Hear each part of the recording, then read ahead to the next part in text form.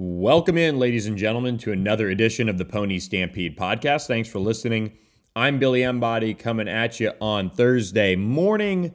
SMU is just a couple days away from facing Memphis at 11 a.m. on Saturday in the Liberty Bowl, a return to the site of where SMU dropped that classic between the two programs in 2019, which dished out its first loss to that SMU 2019 crew. And now, coming off their first loss of the season to Houston, SMU looks to avenge a 54-48 loss on the road to Memphis in 2019, but also is coming off a win at home over the Tigers in 2020, getting that monkey off their back with that 30-27 win over the Memphis Tigers in what was looking like it was headed towards quite the barn burner, but instead ended with just a 7-6 edge for Memphis in the second half last year in 2020. And again, everybody will kind of remember that game for the game that SMU lost Reggie Robertson and TJ McDaniel for the season in. So a tough game overall to swallow last year for SMU with the loss of Robertson and McDaniel, but obviously a win to kind of build some confidence in this series with Memphis, which has not been kind as of late to SMU. But this week, SMU faced with quite the challenge. Obviously, the coaching rumors around Texas Tech and TCU have dominated the conversation on PonyStampede.com as of late with head coach Sonny Dykes, especially with that TCU job being rumored as one of the top candidates and certainly one that, if offered, would entertain it. SMU is in contract negotiations with Sonny Dykes and his agents. That remains ongoing as of the recording of this podcast. And of course, we continue to monitor that on PonyStampede.com. Dropped an opinion piece on Wednesday and dropped the latest buzz going into Thursday that we've been hearing on that contract negotiation front and where things stand with TCU as well. So be sure to check that out if you're not a PonyStampede.com subscriber. Subscribe for just $1 for your first month. That'll cover you all the way through the end of the regular season for football and tee you up well for the early signing period. Maybe a coaching change, we'll see. But let's focus on Memphis's podcast because SMU certainly has its hands full, it seems like, off the field with the distraction in a way with Sonny Dykes, the rumors. We've addressed that a lot on the PonyStampede.com message boards. If you're looking for information on that, I would check that out. Some good stuff there. And we're pretty on top of keeping you guys up to date on the latest on that front. Now, Memphis coming off a 24-7 loss against UCF. And also is monitoring the status of Seth Henigan, their starting quarterback, who is second in passing yards in the American to SMU quarterback Tanner Mordecai. And look, Seth Henigan is looking to get healthy. As of Wednesday, he was a game time. As of Tuesday, he was a game time decision for this one. And SMU could be facing their backup Peter Parrish, who I'm familiar with, former LSU quarterback, who has a bit of a dual threat life to him, but quite honestly doesn't bring much to the table as a passer. Look, he can show some improvement from week 1 to week 2 if he is the guy for this game. But overall, this is one where if you're SMU, you want to get pressure on. You also want to contain in your rush lanes as well because he can take off and run. But for a secondary that's one of the worst in the country right now, especially in yards per completion, this is a game where you could maybe build some confidence if you do face Peter Parrish. On the flip side, if Seth Henigan plays, they've got Calvin Austin, who is one of the best receivers in the country. Sonny Dykes called him the best receiver SMU will face all season, which I thought was really impressive praise for him. And now SMU secondary does have to get tested by Calvin Austin, especially after Nathaniel Dell caught 3 touchdowns and went absolutely off on SMU secondary in that loss to Houston. But Calvin Austin is just somebody that has just been so impressive this year. SMU is going to have to keep an eye on him regardless of what quarterback is at the helm for the Tigers, who have really assembled kind of an average year in a way. 4-4 on the year. They opened with an easy win for the most part. They pulled away against Nicholls and then won a high-scoring affair against Arkansas State, somehow beat Mississippi State, lost to UTSA, lost to Temple, lost to Tulsa, 3 straight losses all by 1 possession, and then beat Navy at home before going on the road and suffering that loss to the Knights. SMU really, I think, has a chance to get back on track here against Memphis. This is not your typical Memphis team, especially without Seth Hennigan at the helm.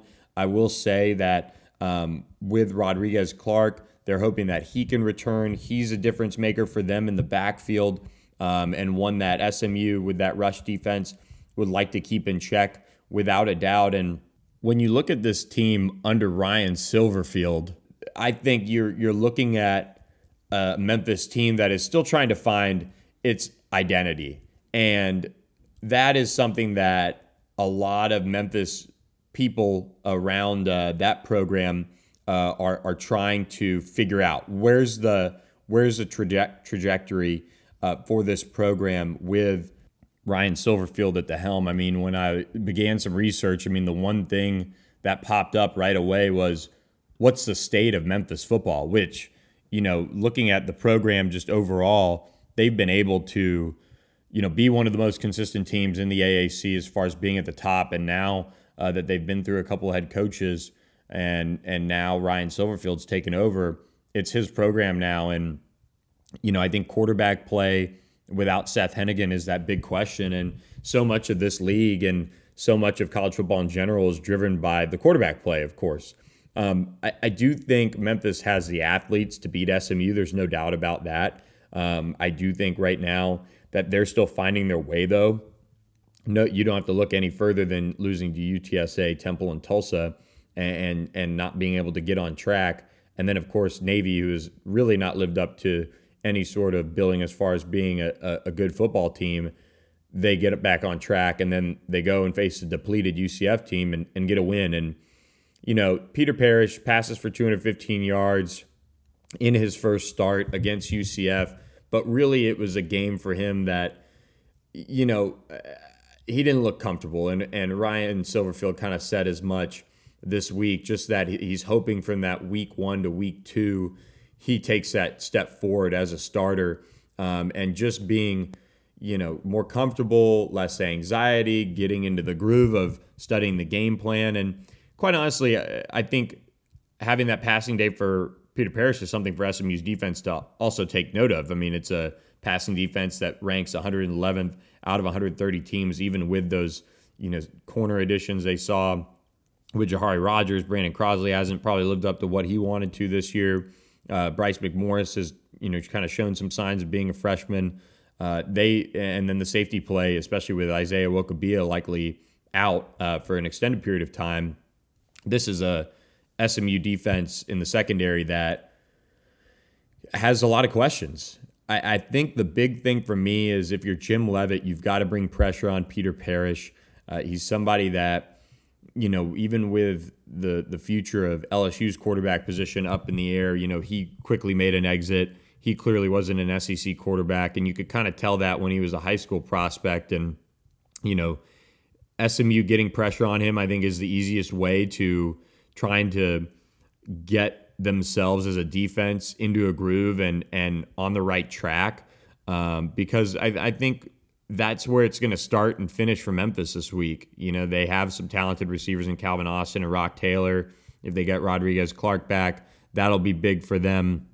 But they really just haven't lived up to their past and what they've been able to do for the most part. I mean, that UCF game, they weren't really in it.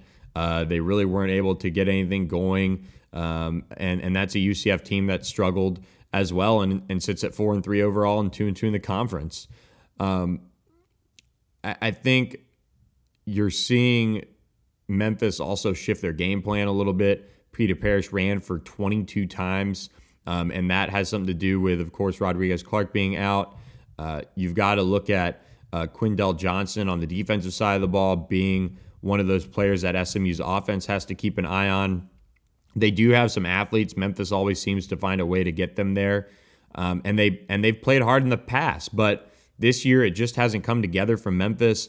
I think SMU right now is a team that this is going to be one of Sonny Dykes' biggest challenges, especially if the rumors persist and the contract negotiations drag out, since he's been at SMU, and that's getting this team mentally focused. And I was talking with somebody yesterday, and I think this is kind of an interesting point, but you look at everything that has happened over the last 2 weeks, let's call it, with Sonny Dykes and the rumors.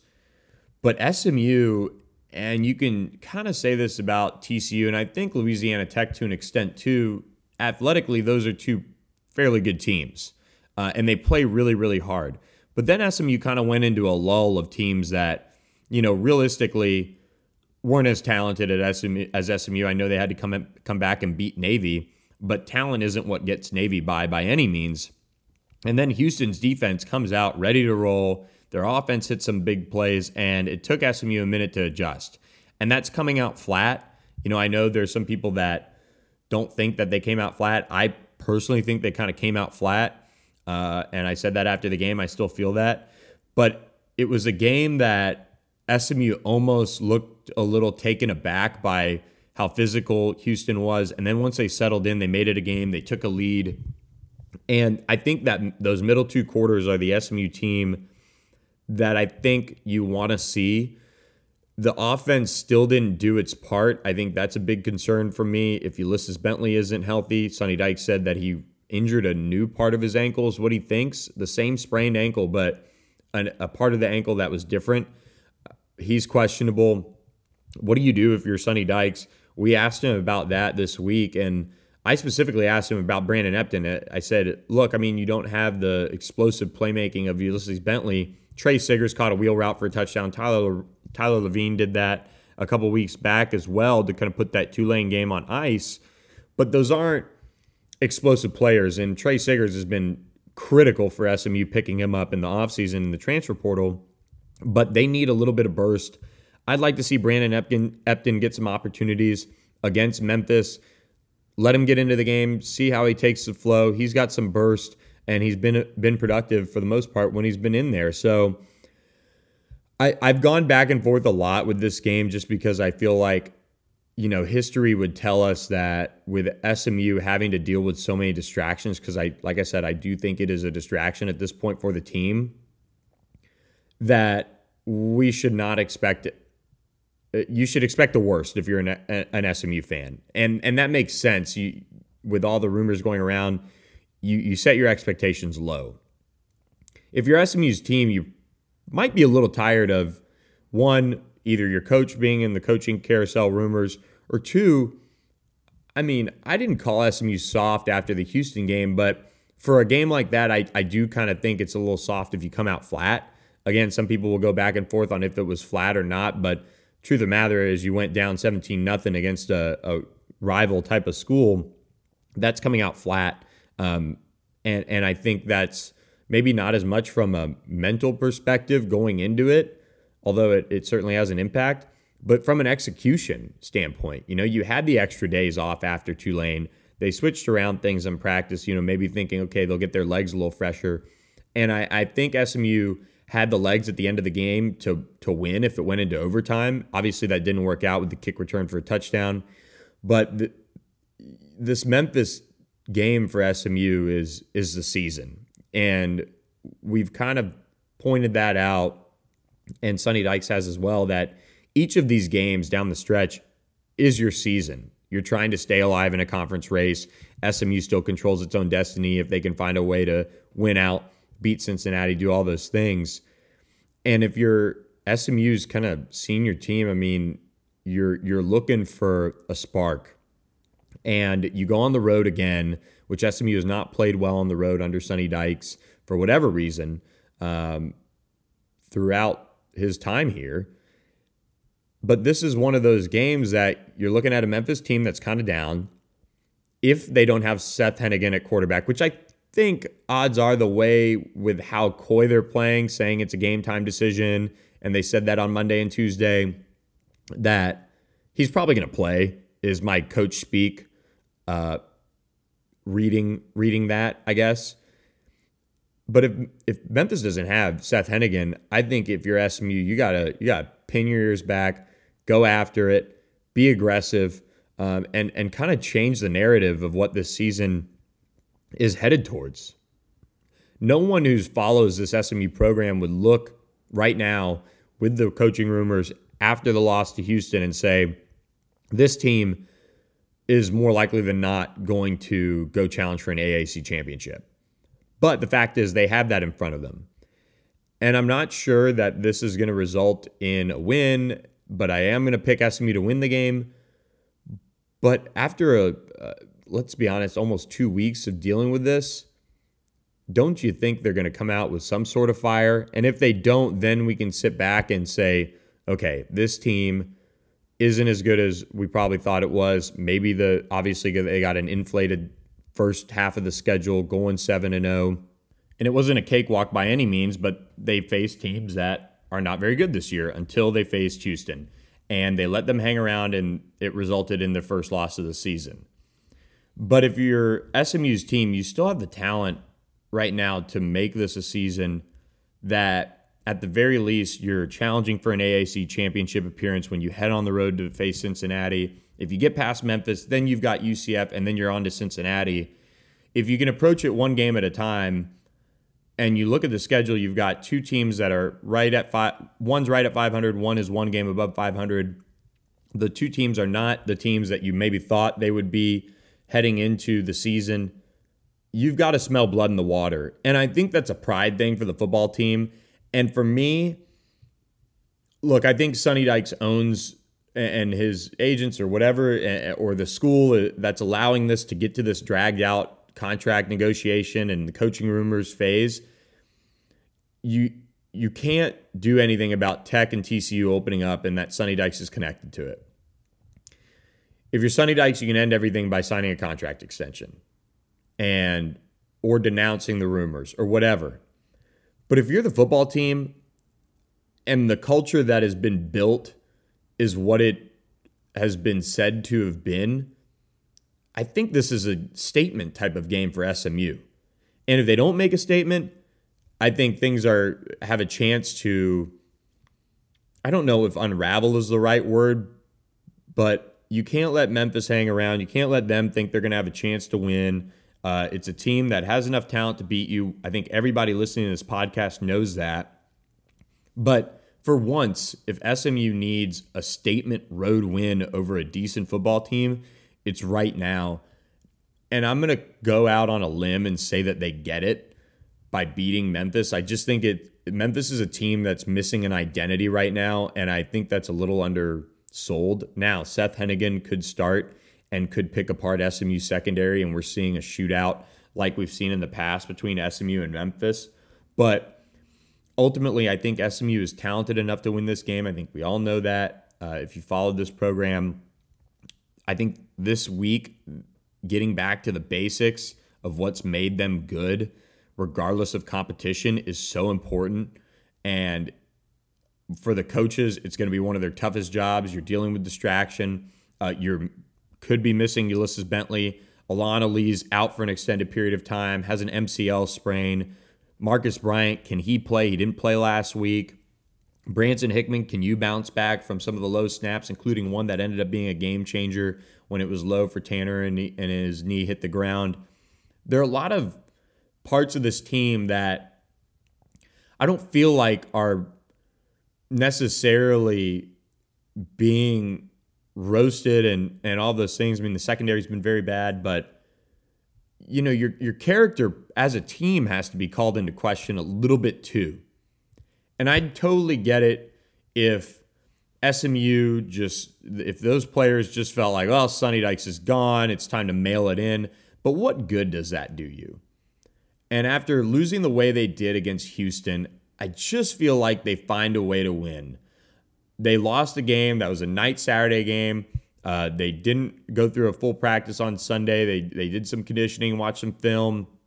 Players were off Monday. They came back and got after it on Tuesday, Wednesday, and then they kick off at 11 a.m. So just about the shortest amount of time, save for a short week for a Thursday or Friday night game, that you could ask for to get this bad taste out of their mouth, they've got. And for SMU, I think they find a way to win. I'm going to say that they win 38-27. This is kind of a pick 'em right now, which I think kind of bodes well for SMU. I'm a little surprised that they're even favored from what I've seen. And I think SMU is hurt enough this week, and the players, while distracted, maybe that allows them to find a way to go ahead and get that win and just say, you know what, just screw everybody. Screw Sonny Dykes if he leaves. If you're a player, that's probably how you feel, just being honest. If he doesn't leave, whatever, this thing's going to drag out. But let's go get a win for us. And I'm not saying that these players are throwing in the towel on Sonny Dykes and this staff and what they have sold and what they have pushed as a culture. But it is a team that has to stick up for itself. And I think over the last few days, especially coming off of the loss to Houston, that's all been called into question. And SMU's favored by just under a touchdown as I'm looking at it right now. This is a game that I could see just playing out just like that. SMU gets, enough from its offense to find a way to win. They continue to build off of, winning last year against Memphis. It's a different football team that they're facing, but, Memphis is a team without an identity. I still think SMU has an identity. I think they're very much who they are at this point in the season, if that makes sense. The secondary is not very good. The offense can make some big plays here or there. If they play turnover free, they're going to have a really good chance to put up enough points to win a football game. But can you overcome injuries? Can you overcome all the noise around this program and stick up for yourself as a player in a way, and then move on to the next week and tackle it from there?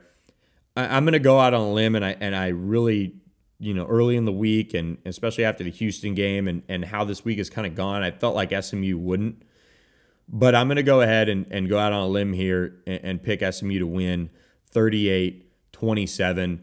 I just feel like they find a way and circle the wagons. And whether it's for Sonny Dykes or whether it's for these players, what have you, maybe show a little bit of emotion and want it a little bit more. I think maybe they learned their lesson against Houston. If you're not strapped up and ready to go, you can get down early. And sometimes it's just you spend so much energy trying to come back that in the end sinks your ship.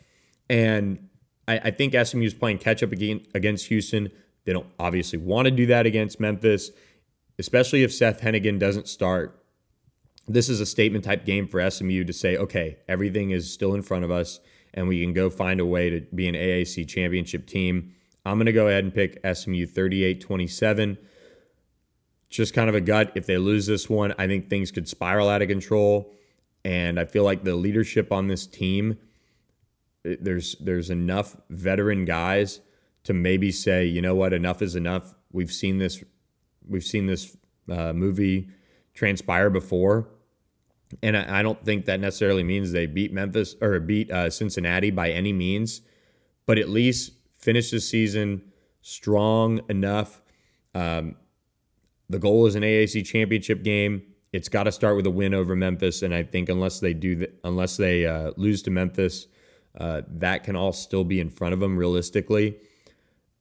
I think they find a way to win 38-27. I've just got this feeling. We'll see how it goes. If they drop this one, if they don't come out strong, this bodes very, very poorly for the rest of the season. And we'll see how it goes from there. But I'm going to go with a little bit of a gut pick here, SMU 38-27. And we'll be tracking it all on PonyStampede.com, 11 a.m. kickoff from the Liberty Bowl on ESPNU. Keep it locked on Pony Stampede for all the latest on SMU's coaching rumors with Sonny Dykes, whether they reach a contract extension, whether TCU turns up the heat on him or not. We'll have it all covered for you on PonyStampede.com, so be sure to follow that. For now, this has been an edition of the Pony Stampede Podcast. Feel free to leave us a rating, leave us a review, and follow the Pony Stampede Podcast wherever you guys find us at. And we'll catch you guys after the game with post-game reaction and what's next for SMU, whether it's win or lose. So hope everybody has a good weekend watching the game, and we'll catch you next time.